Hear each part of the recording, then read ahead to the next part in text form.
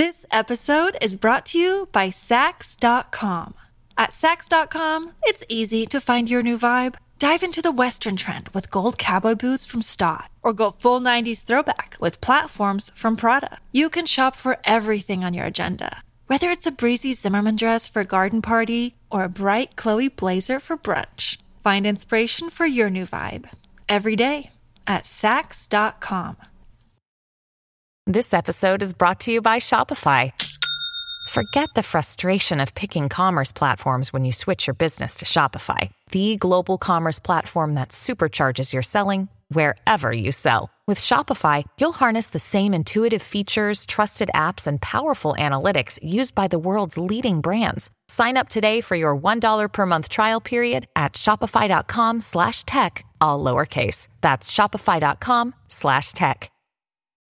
When you need mealtime inspiration, it's worth shopping Kroger, where you'll find over 30,000 mouth-watering choices that excite your inner foodie. And no matter what tasty choice you make, you'll enjoy our everyday low prices, plus extra ways to save, like digital coupons worth over $600 each week. You can also save up to $1 off per gallon at the pump with fuel points. More savings and more inspiring flavors make shopping Kroger worth it every time. Kroger, fresh for everyone. Fuel restrictions apply. Welcome to the New Books Network.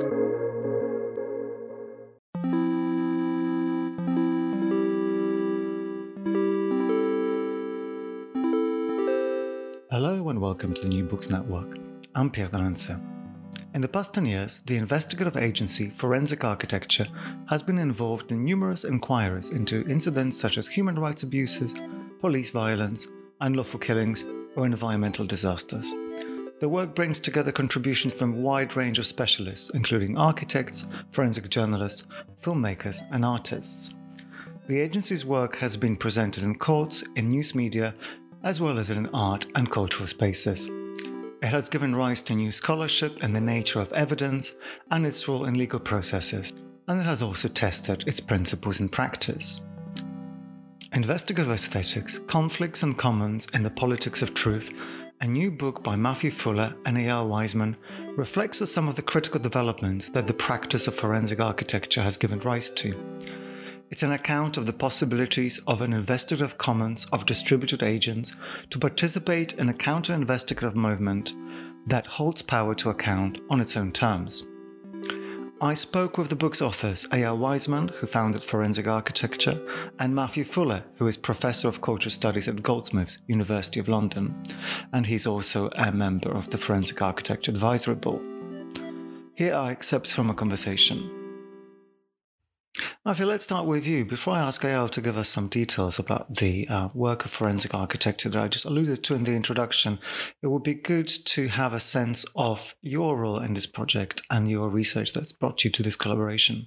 One of the areas I work in is a field called software studies, and this is a kind of overlap between computer science, broadly speaking, and cultural theory, so a more kind of philosophical approach to computing that draws on political philosophy, aesthetic philosophy, to think about the structure of meaning and the forms of power in contemporary software.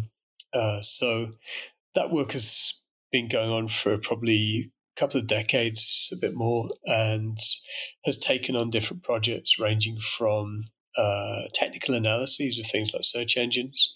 So using different techniques to probe the inner workings of large-scale platforms, or more kind of critical writing. So an attempt, part of software studies, an attempt to think about ways in which we can understand software as part of contemporary culture and how it inflects politics, our cultural interactions, thinking about the way in which software produces the stuff of contemporary culture in the present.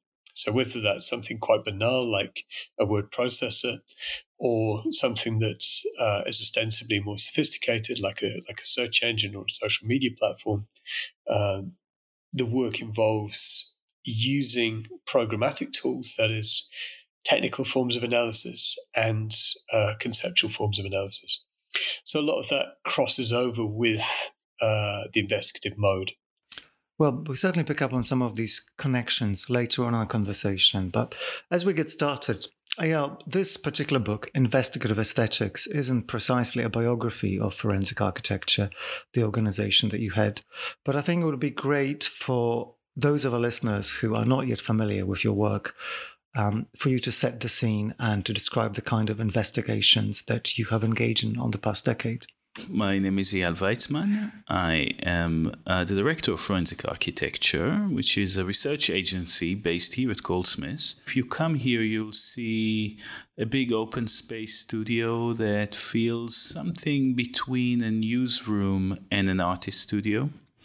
It's about 20 or 30 of us. And we're working on counter-forensic cases. That is to say, we are working on cases against police forces, militaries, secret services. We're developing new evidentiary tools and techniques that are admissible to courts, but at the same time also presented in other fora, such as in art and cultural ones, in the media, in truth commissions, in citizen tribunals, and generally with social movements. We are best known, I guess, for open source investigative techniques. So I started in the anti-colonial movement in Palestine. I'm Israeli, I'm Jewish, but part of a growing cohort of Palestinian international and Israeli activists that reject colonialism and apartheid as the reality in which we live and try to fight it in different ways.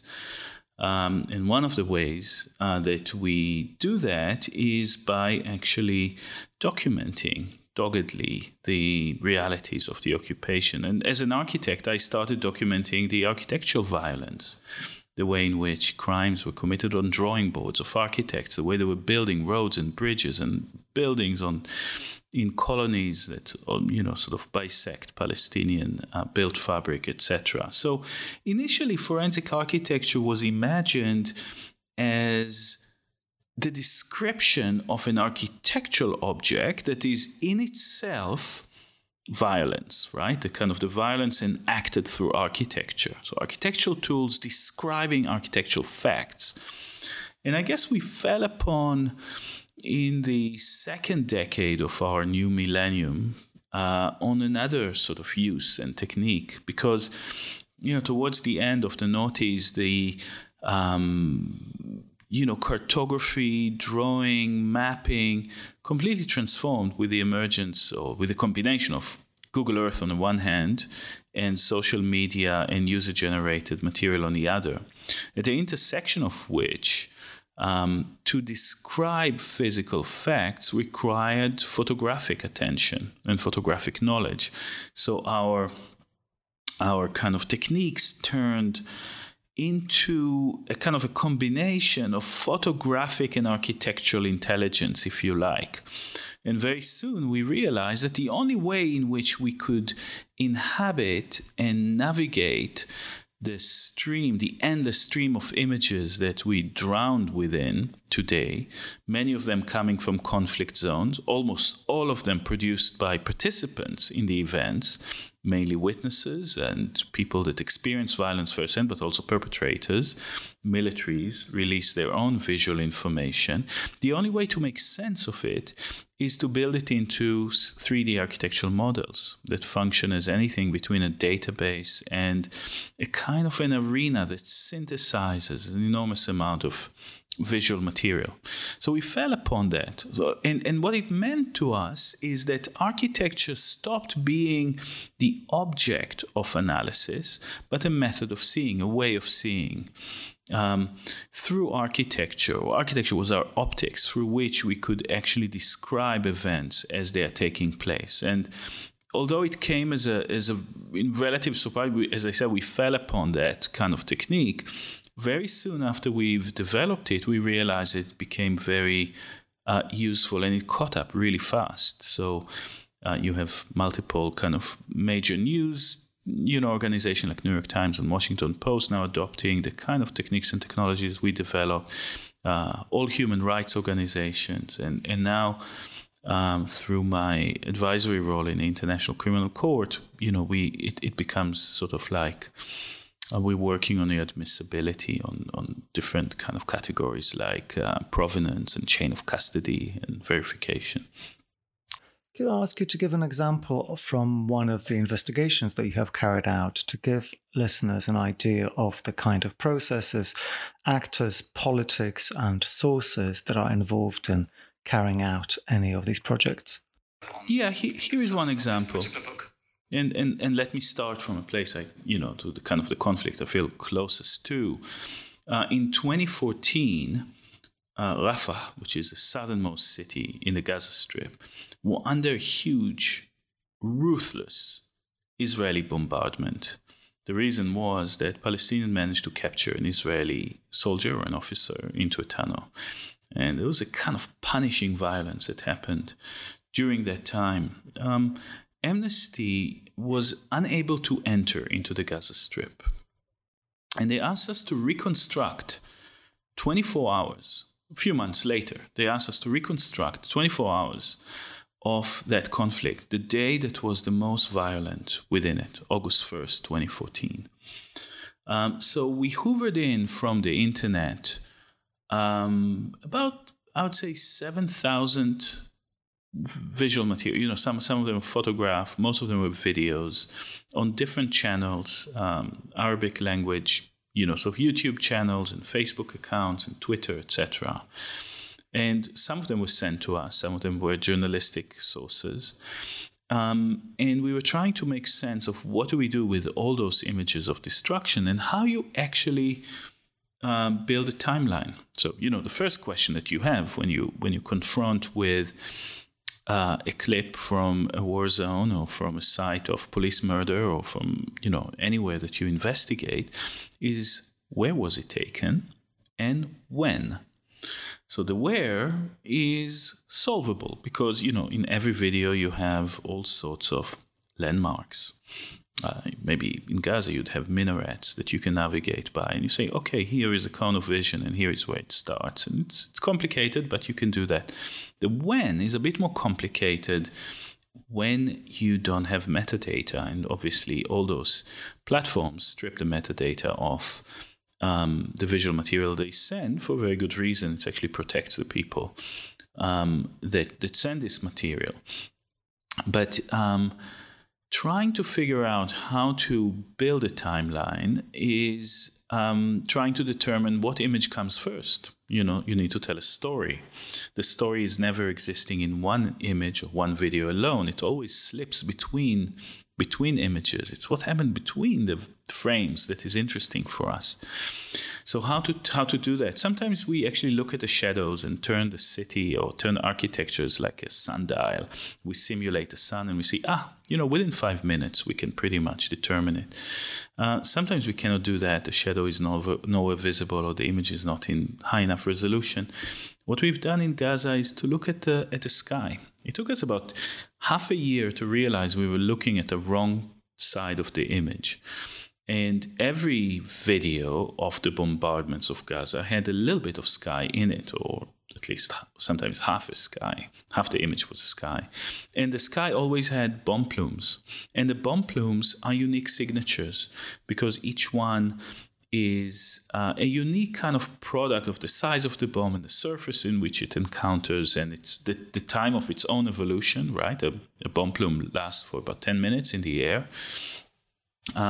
So we created a kind of cloud atlas of all cloud forms on the sky over Gaza. We're just looking at the sky and managed to sync up a kind of a time-space map of cloud formation, a kind of like a equivalent of the 19th century cloud atlas, if you like. And then we turned our attention to the ground. And, the sky was simply a kind of a big sort of physical clock for us that allowed us to turn the attention to the ground. And then we could see what's the relation between that video of a tank charging through the city, those civilians running with white flags, this ambulance caught in a fire, in a shooting, sound of a drone or of a plane overhead. And by actually building it up into a space-time map, you can, all those disparate videos, each one representing one single element of a conflict, all of a sudden come together to tell a more major one. And then we realized also we can look at agricultural sensors because where the tanks went during that day, the plants underneath them stopped photosynthesizing. Agricultural sensors on satellite give you a good indication of, the robustness of vegetation activity. So, repurposing something like that gives you the entire footprint of the tank maneuvered, and now you cross-reference it with testimonies, with the videos, with the audio, with what we knew about where the Israelis thought the tunnels were, and a very disturbing story came about where we exposed a secret Israeli command called the Hannibal Directive, which actually calls or give commanders on the ground, its understanding within the Israeli army is that they are expected to kill a soldier that is taken captive rather than letting him or her fall into enemy's hand because they don't want to bargain later for their release. And that what we were seeing there was effectively an assassination attempt of the army against one of their own. We released that. It was sent also to the ICC, to the International Criminal Court. It's one of the cases now that they are investigating Israel for violation of the laws of war. But it was also shown, we didn't want it only to be presented within sort of judicial framework because we wanted people to understand what it means. And for that reason, I've written about it, placing it within a history on the role of the captive within that particular conflict. We exhibit it in order for people to see our techniques, to learn from them. We don't keep anything proprietorial in what we do. And we discuss the politics of the law, if you like. So, in a way, different fora allows you different forms of reflection, different level of reflection on the kind of investigations that you undertake. Yeah, for me, the idea of using a cloud atlas as this kind of investigative tool is still quite mind-blowing. And I'm going to put a link to this particular investigation on the Forensic Architecture website in the episode notes. Eyal, you've mentioned a number of actors involved in an investigation like this. So on the one side, we have the state, we have Amnesty International, we have activists supplying footage and pieces of evidence. But on the other, you have the outputs. And you mentioned the courts, which are, of course, incredibly important in the investigative practice. But you also allude to cultural institutions.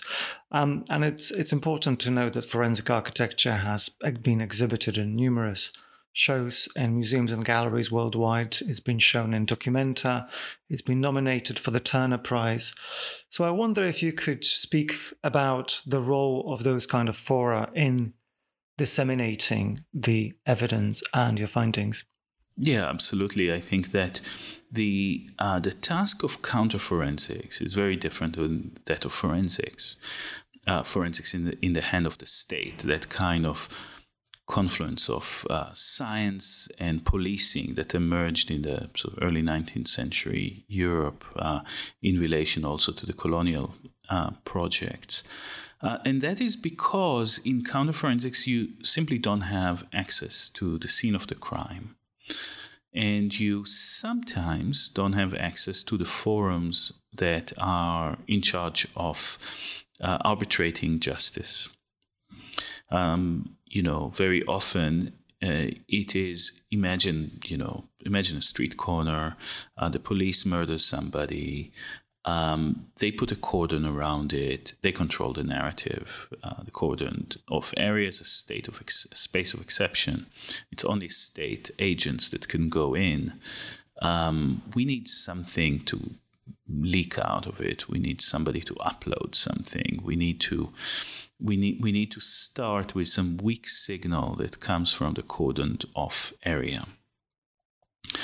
Then, because it is a state crime, some states do not really or do any kind of anything in their capacity to stop you actually entering into court, or when you're in court, for your kind of material to be admitted. And we experienced that when working for the family of Mark Duggan here in exposing the police cover-up and the lies around the reason that the police said he was shot, and the very, showing very clearly he didn't hold a gun in his hand. Sometimes it's more overt, like in Israel, they would say, we're anyway anti-Israeli activists, or worse. We've experienced even worse abuse in terms of the reason for why we work against Israel, and which I don't want to dignify here. So sometimes you want to find an alternative forum. And I don't say that the gallery is equivalent to the court. They do different jobs. Both of them are institutions. Every institution limits what could be said and heard within it. Both have some degree of openness and some degrees of restriction. Who can speak, what can be said, etc. Even when we could bring something to court, we would want to, and we always contract our work with our, the people that ask us to do work in that way, we'd always say that we reserve the right to take a piece of evidence that has been presented in legal fora and do something else with it. We don't want it to only be limited to sort of as a technical service to the judicial system. We want it to do political work. We believe that evidence is only as good as the political process that can use it.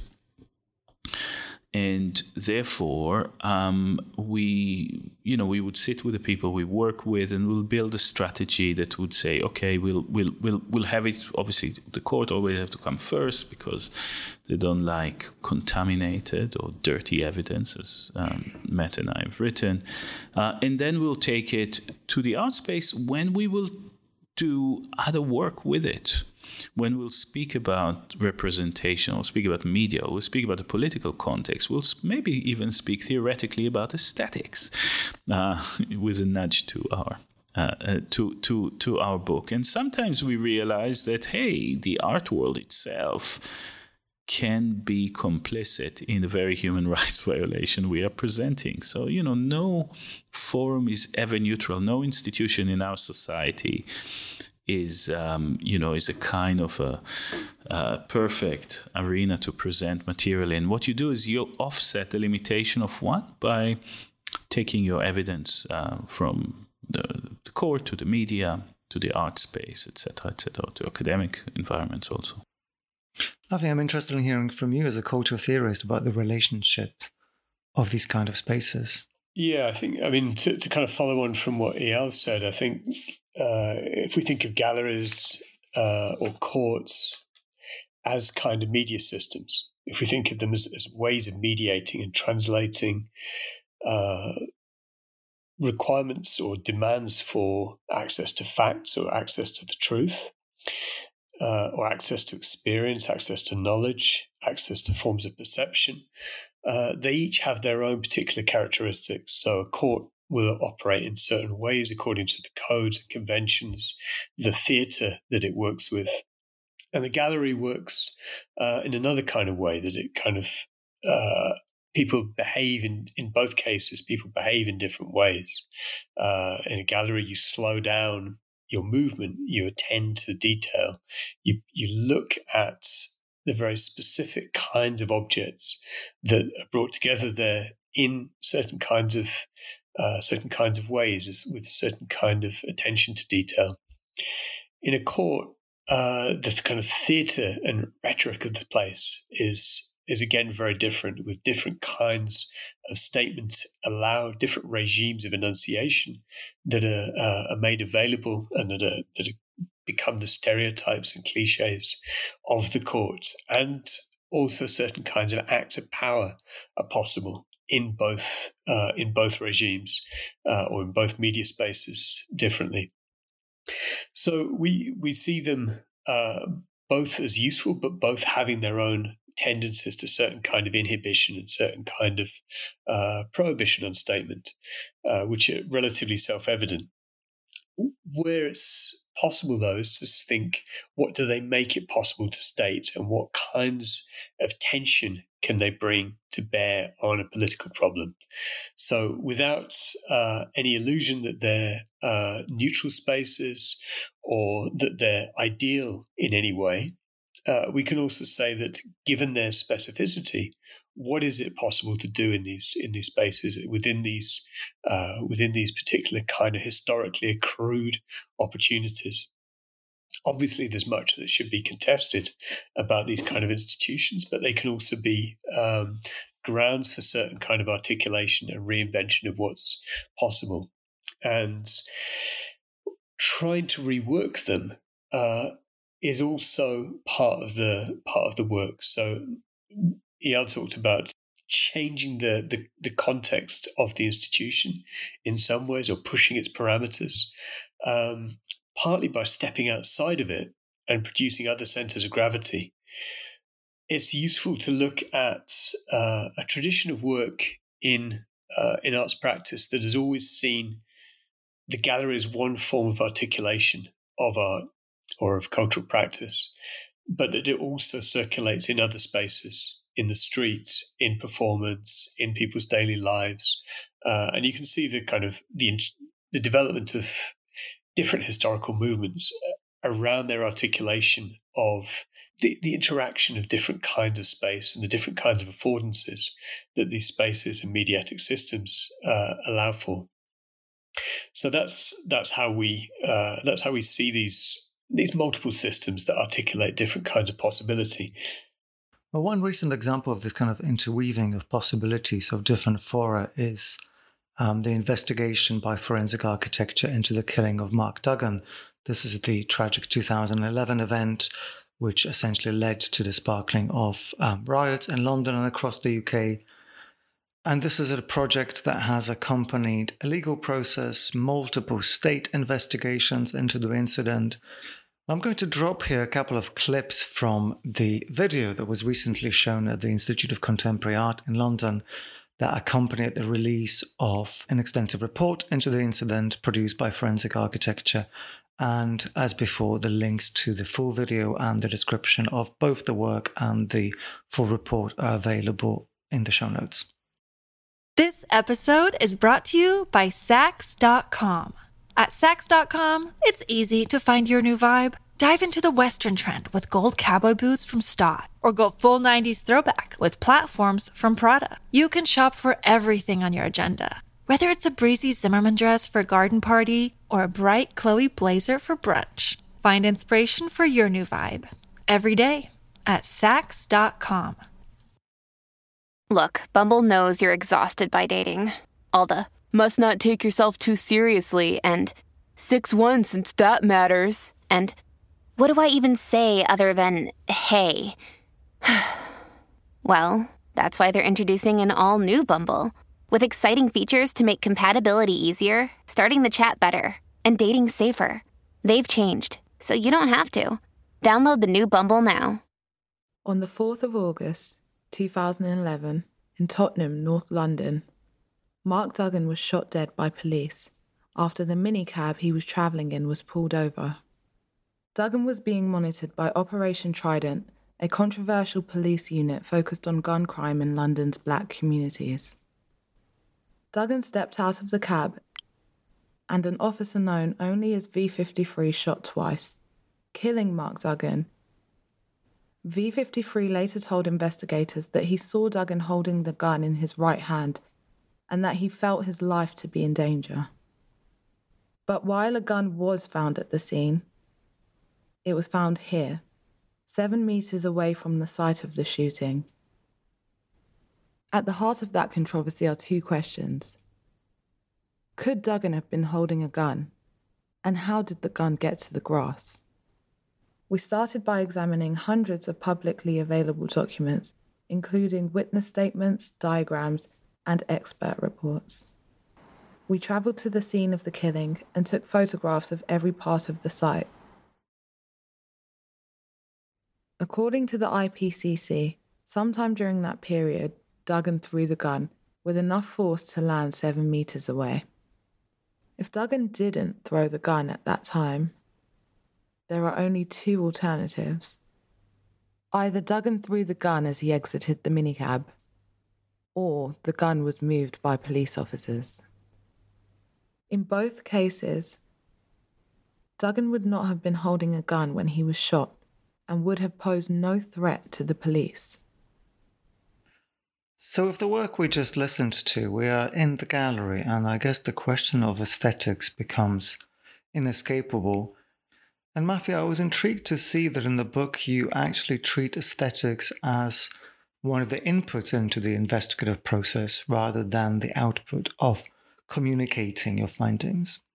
In terms of aesthetics, what we argue for in this book is a relatively straightforward definition of aesthetics, which has two parts. One is that aesthetics is to do with sensing, and what we do is to expand the terrain of what sensing is. So we say that everything in the world senses, whether it's a microphone, whether it's a brick in the wall, whether it's a piece of an area, a stretch of mud or a plant.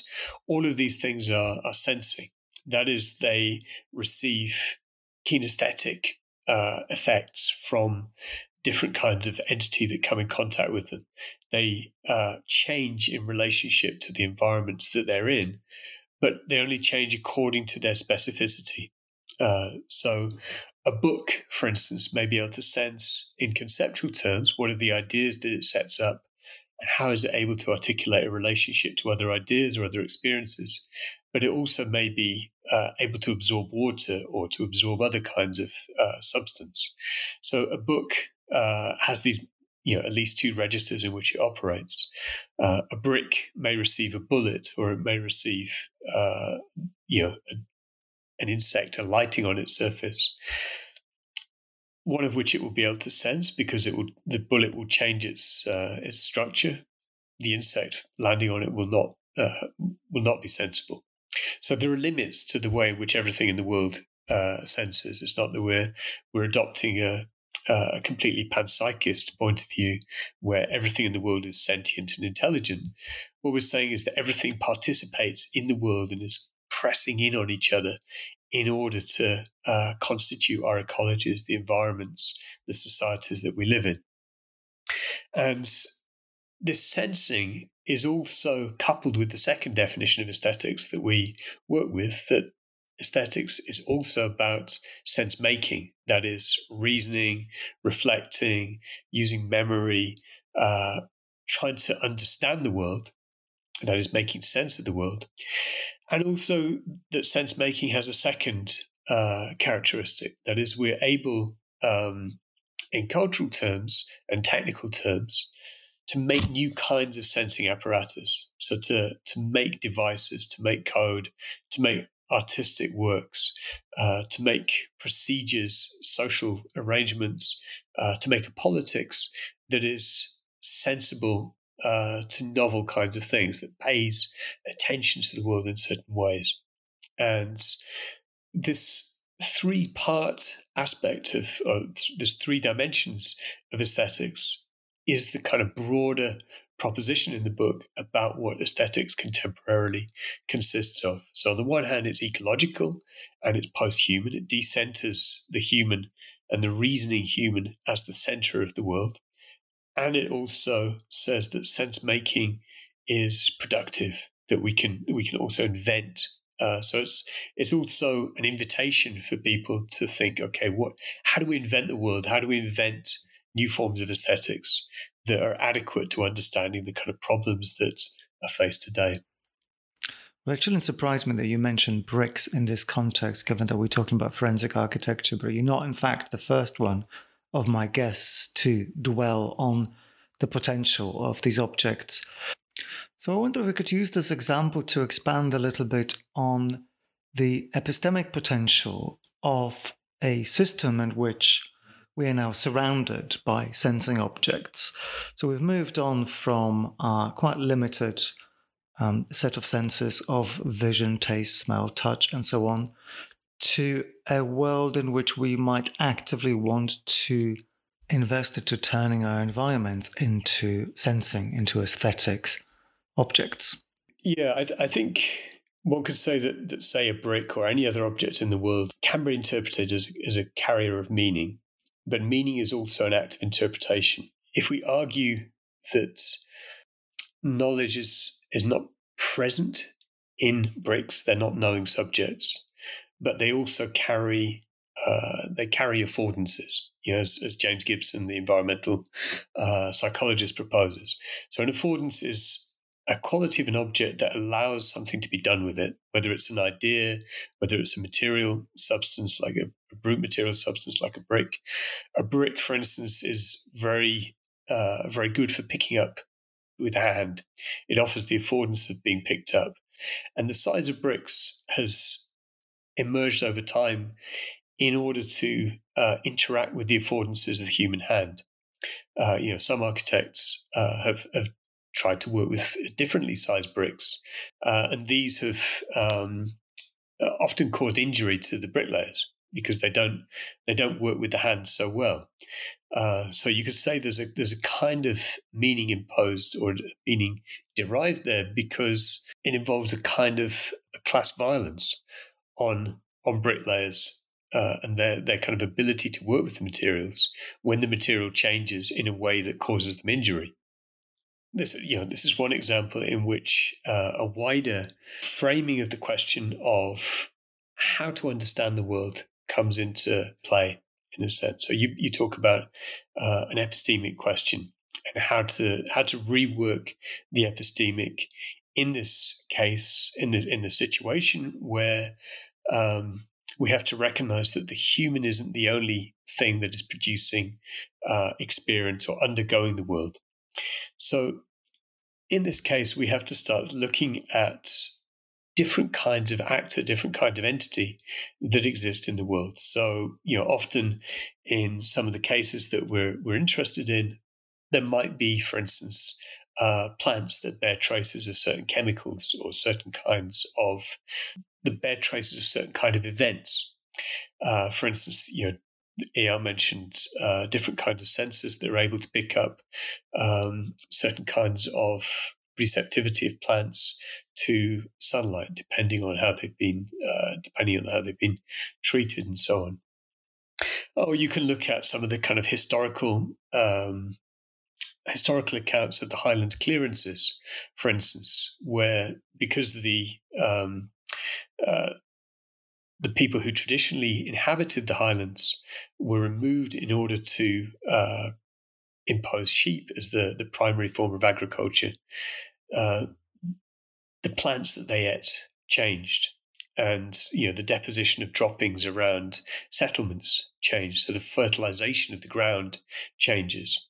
So you can read the ecological and social catastrophe that was the Highlands clearances in the herbiage that grows in these spaces. And, this is something that aesthetically is something to pay attention to. I mean, for instance, the poet J.H. Prynne writes exactly about this, this changing of plant growth in his poetry around the sites of the clearances, for instance. And so this is something that we see has a long history in aesthetic work of different kinds. And the question then becomes, how do you pay attention to the ways in which different kinds of experience in the world and different kinds of undergoing the world, how do you pay attention to the ways in which these things are known? So certainly that means talking to botanists, to farmers, to peasants working with agriculture in these kind of cases. But it also means finding technological means by which these things can be understood. So looking for different kinds of sensors. One of the sources of inspiration that we have is work by the sociologist and designer Jennifer Gabrys, the artist Susan Shupley, as well as work by artists such as Lawrence Abu Hamdan and others, who've all been looking at different ways to pay attention to the way the world composes itself and how different kinds of materials in the world record, make sense of, or re-articulate and translate events that happen in the world.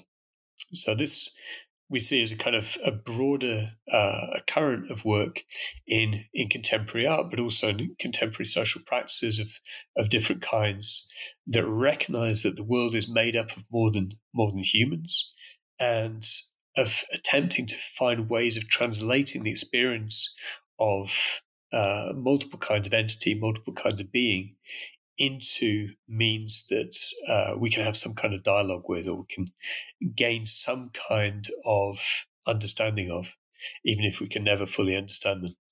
I want to go back for a moment to the received understanding of aesthetics, that is the Kantian tradition, which applies to aesthetics as a form of judgment of representations. So in as much as you disavow in your definition and in the arguments in the book much of what we have picked up from Kant, I wonder how you see investigative aesthetics in dialogue with the various theorizations of aesthetics in relationship to art and politics. I think what we aim to do is to not engage in representation, but to engage in translation. So this, if we say that, and this is following the work of Michel Serres, the French philosopher who recently passed away, I think his work has been incredibly important for us in thinking through these kind of questions, as well as others who've been influenced by his work, such as Bruno Latour and Isabel Stengers.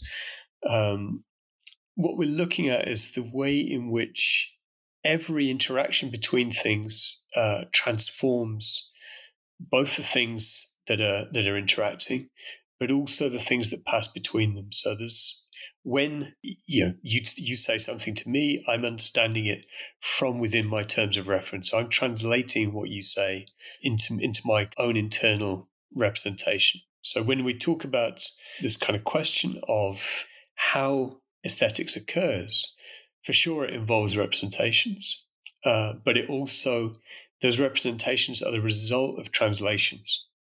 And those representations are in turn translated as they move from one form of mediation to another. Yeah. So, for instance, the conversation we're having, if it was transcribed and turned into a text, it would probably look kind of like gobbledygook.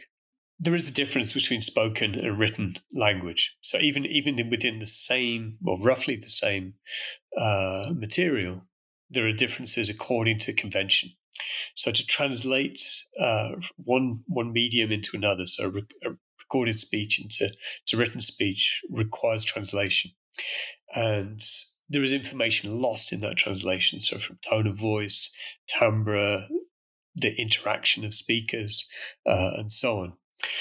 What we want to do is to take all of these things into account, and we think that the aesthetic fields, which is art in the broadest sense, has always been extremely good at recognizing the nuances of these translations. So what we say is, as well as making pictures of things, that is to represent them, we also say that to understand and to bring forward the question of translation is really crucial, because it allows the work of aesthetic work on materials to come to the fore. So how, for instance, translating a video into machine learning, a data that machine learning program can work on, involves a translation. And that translation has potential difficulties. It has potential consequences in terms of the kinds of statements that can be made about it, or the kind of learning that can be done. So all of these processes, even if they're as ostensibly neutral as a satellite image or a computer program, involve transformations, involve translations. And we want to trace the way these translations are active in producing the world. I want to turn to you. Matthew a moment ago referred to poetry and botany as sources of knowledge and sources of information and investigations. But I want to ask you about the kind of technological and maybe also political changes that have enabled the development of what you term counterforensics and counterinvestigation. Okay, I guess the kind of book that we've written could only come about at this moment in time, at this moment in technological time, and in this moment in political time, meaning the challenges that come from neo-fascist governments around the world that want to attack truth, if you like, in a very general way, by attacking the institutions that buttress truth, and doing that in order to oppress, kill, and rob. If this sounds like the post-truth argument sounds like a new phenomena, I would say that everyone that worked in an anti-colonial struggle is very, very familiar of that, because that's what colonialism is a kind of epistemological wrecking ball that distorts the facts that you see in front of your eyes. So when you have such an attack on the epistemological foundations of society, there is kind of two options. On the one hand, you say, let's buttress, let's support the New York Times, pay for independent journalism, let's give more resources to the FBI, let's support the police and the judiciary and expertise. If they say there is nothing like expertise, let's bring on the experts. And we say the opposite: let it fall. Let it fall, because there are problems with the way in which institutional knowledge is organized. Let's build something else. Let's take this moment, this incredible technological, epistemological, political moment, build something else out of it. Something that is collaborative, something that is unexpected, something that combines the sensibilities of filmmakers and artists with those of scientists and lawyers and activists, and always organized around the leadership of the people at the forefront of struggle, whose knowledge of conflict is a form of expertise, if you like, if you even want to use that term. It's definitely a form of knowledge, embodied knowledge, situated knowledge, that is extremely useful to even understand what it is that you see. So I guess that in a sense, what we're talking about is really a way in which investigations, which sounds like a very niche thing, but basically we're talking about understanding the world around us, like kind of having an image of the real that is produced, that is made, that is contingent, that is imminent, that is elastic, but still grasping and describing that image is always a collective process, and it need to be grabbed from the sort of the mouth of those in charge of the kind of the priests of truth that I mentioned earlier. Well, at this stage, I want to introduce another short clip from an investigation called Triple Chaser, which Forensic Architecture produced with the artist Laura Poitras. And I'm interested in this investigation for a couple of reasons. One of them is the very observable effect that the project had on the individuals and organizations that are mentioned in it. And again, I'll place links to relevant stories in the show notes. And a second reason that this is an investigation that brings together a few of the elements that we've been talking about. That is the aesthetic, the artistic, the machine-made, the human-made, into one package. So we'll listen to an extract from the work, and the full video is available on the Forensic Architecture website. On November 25th, 2018, U.S. agents fired tear gas at migrants on the Tijuana-San Diego border. The tear gas was manufactured by the Safariland Group. owned by Warren B. Kanders, the Vice Chair of the Board of Trustees of the Whitney Museum of American Art, which commissioned this work. In response, Forensic Architecture is training a machine learning classifier to search for images of tear gas grenades manufactured by the Safariland Group. We took as our test case the Triple Chaser tear gas grenade manufactured by Defense Technology, a subsidiary of Safariland. We recreated all the permutations of Triple Chaser branding around the world. We set the model against bold patterned backgrounds to ensure that the classifier learns to identify the grenades. In 2016, Warren B. Kanders gave $2.5 million to the Aspen Music Festival. Now that we've created a synthetic data set, we train the machine learning algorithm to recognize Safariland Triple Chaser tear gas grenades. Safariland's safety guidance provides the following information to doctors. Severe allergic skin reaction, bronchial spasms, and anaphylactic shock are possible. Irritant to eyes. Irritant to skin and mucous membranes. Breathing difficulty. Disorientation.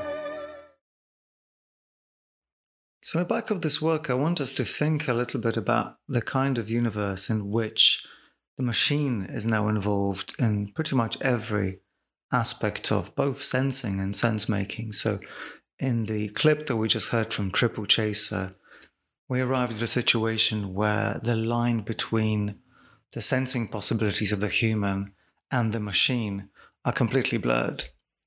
When we started, there was always a handful of videos and visual materials around incidents, 6, 7, 8, 12, As we kept on working, the amount of material and the length of material increased. So, the difference, we write in the book that the difference between the 2015 Black Lives Matter and Hong Kong protests, the famous umbrella protests then, and then those that happened in 2020 and 2019, in the case of Hong Kong, are incredibly, they're very similar political events, but they're very different media events. When we were working on the brutality and repression of the Black Lives Matter protest, we came across amount of live stream material that was kind of impossible to process by our open source human researchers. They needed help. They needed help with the first step.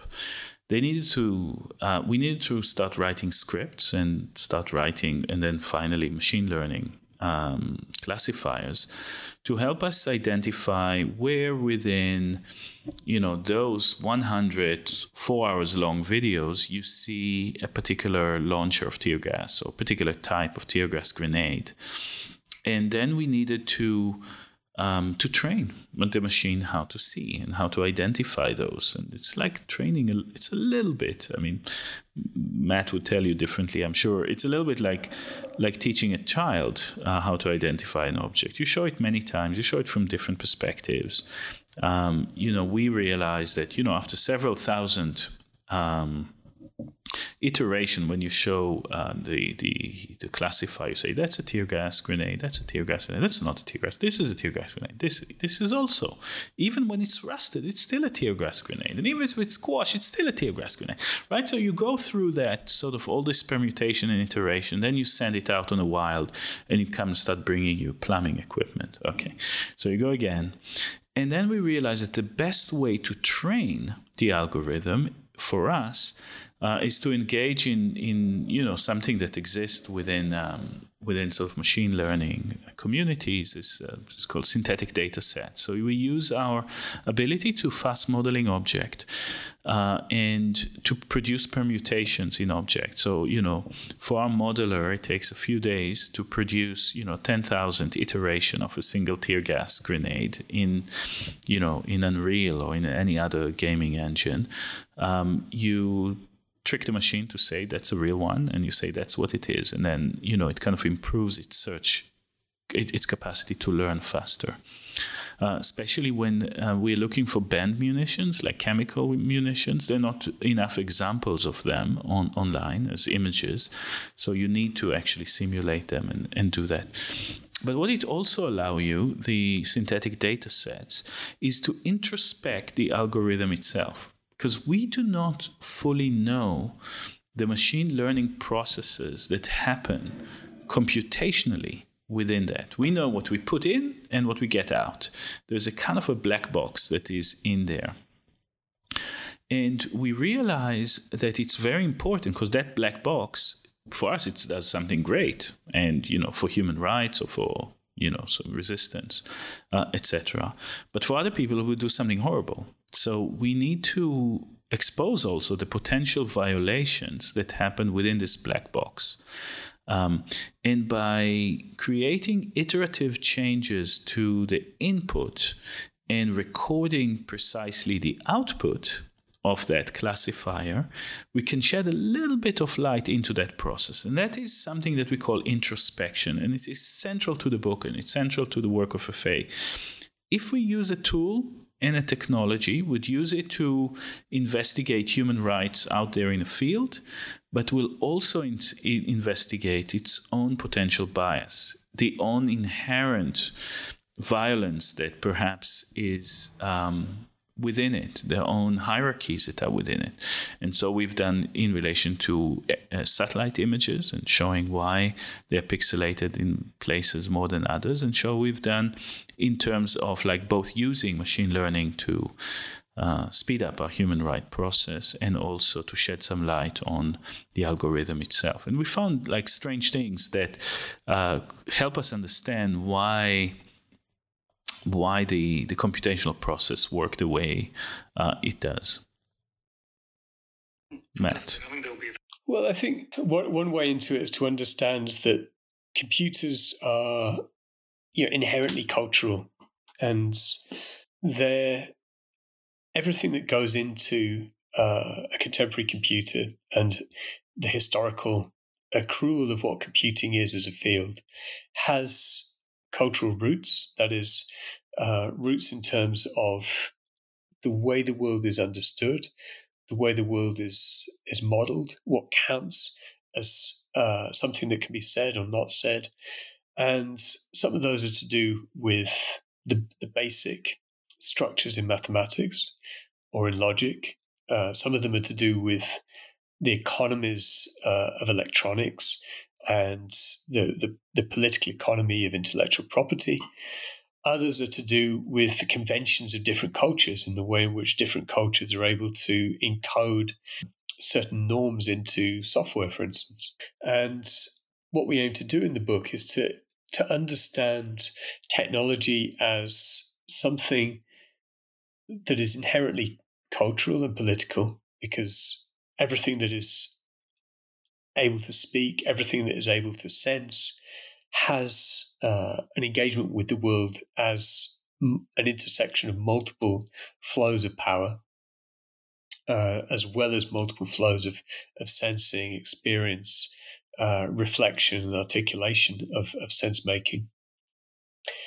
And computing is no different in some senses because of this, where computing becomes especially important for the present is because much of social life, much of interaction, much of warfare, much of scientific knowledge, much of people's experience has moved on to digital platforms, computer-mediated experiences of multiple different kinds, and this is where politics takes place in many cases. So we need to understand this terrain. We need to understand it as being complexly articulated as cultural, but also as political, and as a space that has its own particular qualities. And some of those qualities are quite mundane to the digital. The question of what the digital is. Something is either on or off. For instance, we also need to learn about the specificity of particular algorithms in texturing our experience of the reality of computing.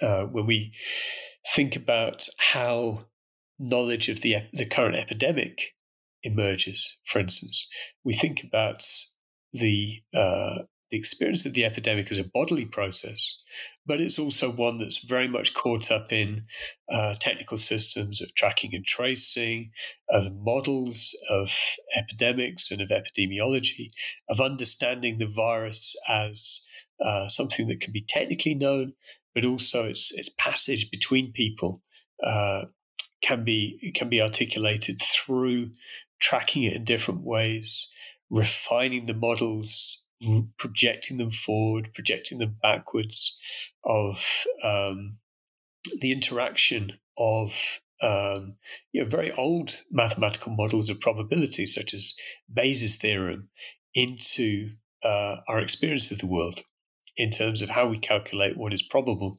based on what we already know, and how, when we go through the next phase of gathering data or the next phase of experience, we then change our model and what we can expect in the future. And this kind of experience of something that is happening globally, that's happening differentially according to different apportionings of wealth and importance across the world, which are highly gendered, highly racialized, and highly colonial, are also things that are experienced through scientific knowledge, through everyday experience, and through the way in which economies apportion value. These are all things that we know through different degrees of artificiality. That is, dashboards that map the spread of the virus, tests that allow us to know whether we've, with some degree of probability, got the virus or not, or got the right number of antibodies. And this knowing or experiencing the epidemic is something that is mixes global scales of knowledge, global scales of experiences, with very intimate ones of being a recipient of the virus, or of being the recipient of the vaccine, or of not receiving the vaccine, of not being deemed worthy of having it, and of undergoing illness according to what has happened in our life, and so on. So this mixture of scales of the kind of global phenomena, and of large-scale computational processes that analyze the epidemic as it unfolds, and of being this something that hooked into people's intimate experiences of life. That's something that we call this kind of experience is something we call hyperesthetic. So it's this massive magnification of the individual experience in relationship to a wider ecology of sensing and undergoing. Well, the pandemic is an example of another set of conditions that you describe in a book, which you term hyperesthesia. So if hyperesthetics is a state of enhanced sensing, enhanced witnessing, hyperesthesia is a state of sensory overload. I think one of the examples that you give is, for instance, the state of torture. Something like waterboarding involves sensory overload. But you also talk about information overload as something that is potentially a form of combat or warfare. So how do we guard against becoming involved in that kind of sensory overload? Yeah, the way we talk about hyperesthesia is that it's part of a set of strategies for dealing with sensing as the terrain of politics. So if we see politics as being one of the key grounds for understanding contemporary aesthetics, and aesthetics as the way in which politics is made in the present. So if we think of the political understanding that we have of the world through, for instance, social media, where everything is a matter of urgency, or as a matter of immediate affect and taking up of affect, that something spreads virally as it moves from one person's consciousness to another without even necessarily becoming fully conscious. The question of the politics of aesthetics becomes really crucial. So one of the strategies we believe that's emerging in the present as a way in which politics unfolds in aesthetic terrain is aesthetic overload. And obviously, there's been since the middle of the 20th century, there's been a discourse on information overload as a problem for humans, something that emerges particularly in that cybernetics attempts to address as a discourse, and to try and make vast amounts of information tractable and understandable. So this is a model of the world that's already strongly linked to the history of technology. It's one of the kind of genealogies of computing is an attempt to deal with information overload and to make information navigable, understandable, and so on. What we argue in the book is that there's a condition in which information now is treated by different systems, whether they're political or mediatic systems, not as something which attempts to make rational sense, but that attempts to occupy conceptual space or attempts to occupy what Yves Citon calls the economy of attention, the way in which cognitive load is placed upon people's brains, almost like a denial of service attack that hackers would do on a website or a server. Denial of service attack is carried out on people's cognitive capacity as a key strategy in politics at the moment. So politics of sensing therefore extends also into a kind of politics of cognition. What is drawn to people's attention, how people's cognitive capacity is saturated with different kinds of sensory undergoing. Well, we've covered an incredible amount of ground here so far, but before we wrap up, I want to ask you both for yet another practical solution to some of the problems we've identified. And it's something that is having core to the work of forensic architecture and agencies in its ilk, like Bellingcat, which is the fact that the expertise deployed is distributed, that there is a sense of the commons. And you do propose in the book the idea of an investigative commons. So I'd like to ask you both to speak about how you see expertises and investigative sensory agents coming together. Absolutely. And I think that it's not really about saying that form of expertise are not important. On the contrary, it's about how to build another diagram of relation between that does not put the expert as in a kind of outside position looking down, but is part of an immanent field of making and of becoming. So that, the expert and the person that experienced violence and remembers or forgets or needs, to work on, sometimes with us, on recollection. The lawyers, the artists, the filmmakers, the archaeologists, the car mechanics, if there's a car, the biomechanic experts, are all part of a kind of a very extensive diagram of truth production, and that produces two things. One, it produces a kind of an account that we hope is approximating best what has happened. And second, it's producing a community of practice, and those communities can disperse, obviously, but something is left and something can be returned to when needed, not only in kind of, charting out the horrors of the world.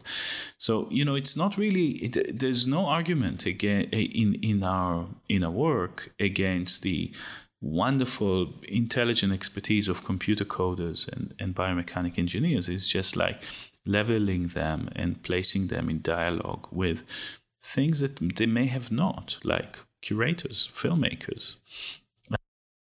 Yeah, I mean, I think in the book we make the argument there are different kinds of commons, and some arise through kind of nonlinear, chaotic processes, such as language. For instance, we see language as a kind of a typical kind of commons that is a resource that everyone needs in order to communicate with each other, but that nobody owns.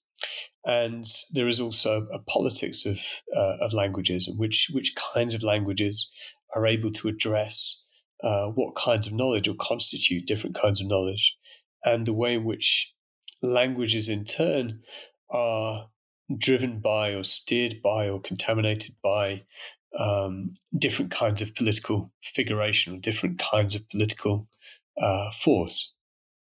So not only what they make possible to see, talk about, speak about, what they make possible to say, languages are also constituted by the reworking by different kinds of political force. And so language is a very unstable commons, but it's a commons nonetheless, in that we all contribute, for instance, in this case, to the production of English. Other kinds of commons can be very precise, like free software or open source software, which produces a technical commons that is very precisely defined in legal terms. That is, under the GNU public license or some of the open source licenses, has certain kinds of rights and obligations built into it. So we see this as a designed commons that is very particular to computational social spaces, and it's something that arises out of the particular affordances of digital social spaces, but also the reflections of engineers on and programmers and others on their way of working and what their kind of economic and technical and political needs are. So the opportunities that arise from the creation of this kind of commons are not quite the same as what happens in an investigative commons, but they're related in the sense that they're people who have a common interest and they agree to work collectively on a particular set of projects, on a particular within a particular frame of reference, in order to get something done. So it's a very pragmatic kind of commons, in that it makes a particular kind of work easier and better. For investigation, it's necessary to work in a collective way in order to make sure that the investigation works well, to bring together different kinds of knowledge, different kind of experience, and different kinds of evidence together, and to triangulate them. So not only is it a commons of different kinds of expertise, it's also each expertise and different kind of experience brings together different kinds of evidence. It speaks its own idiom, it speaks its own vernacular. And those vernaculars are able then to provide tests for the others. If a certain kind of documentation is able to, so it's a video documentation, is able to suggest that certain kind of entities, say tanks, were in a particular space at a particular time, we also need other kinds of evidence that may come from different kinds of actor, different kinds of sensor, to cross-reference that, to test that. So it's in a way a kind of classic question of what are the mechanisms of verifiability, which are often used to exclude certain kinds of evidence.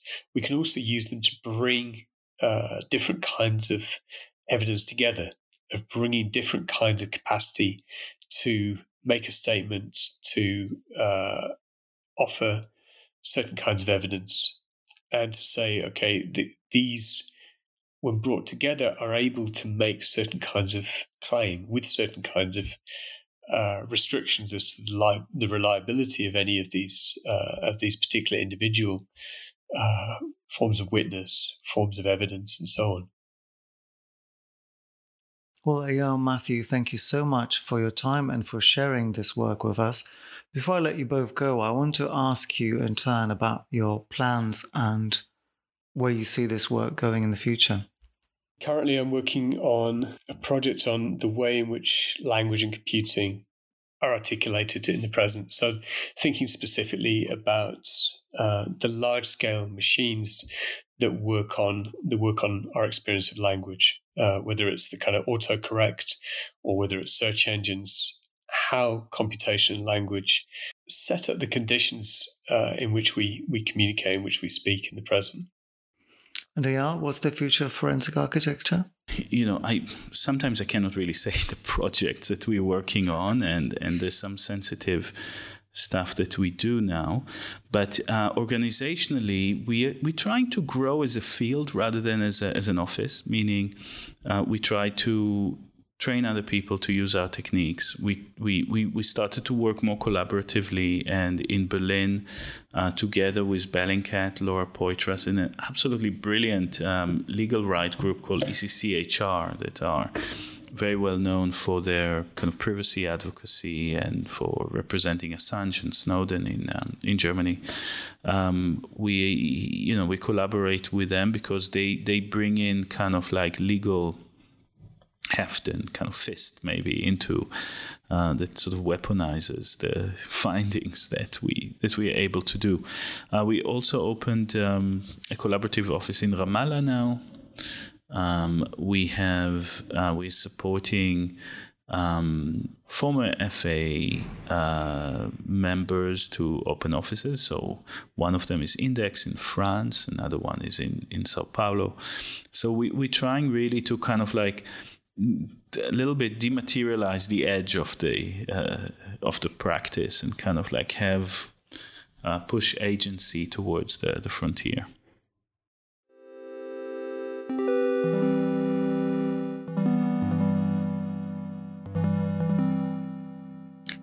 My thanks go to Matthew Fuller and Eyal Weizman, whose book Investigative Aesthetics, Conflicts and Commons in the Politics of Truth is published by Verso. I'm Pierre Delanceux, and the editor is Marshall Poe. Thank you for listening, and join us next time.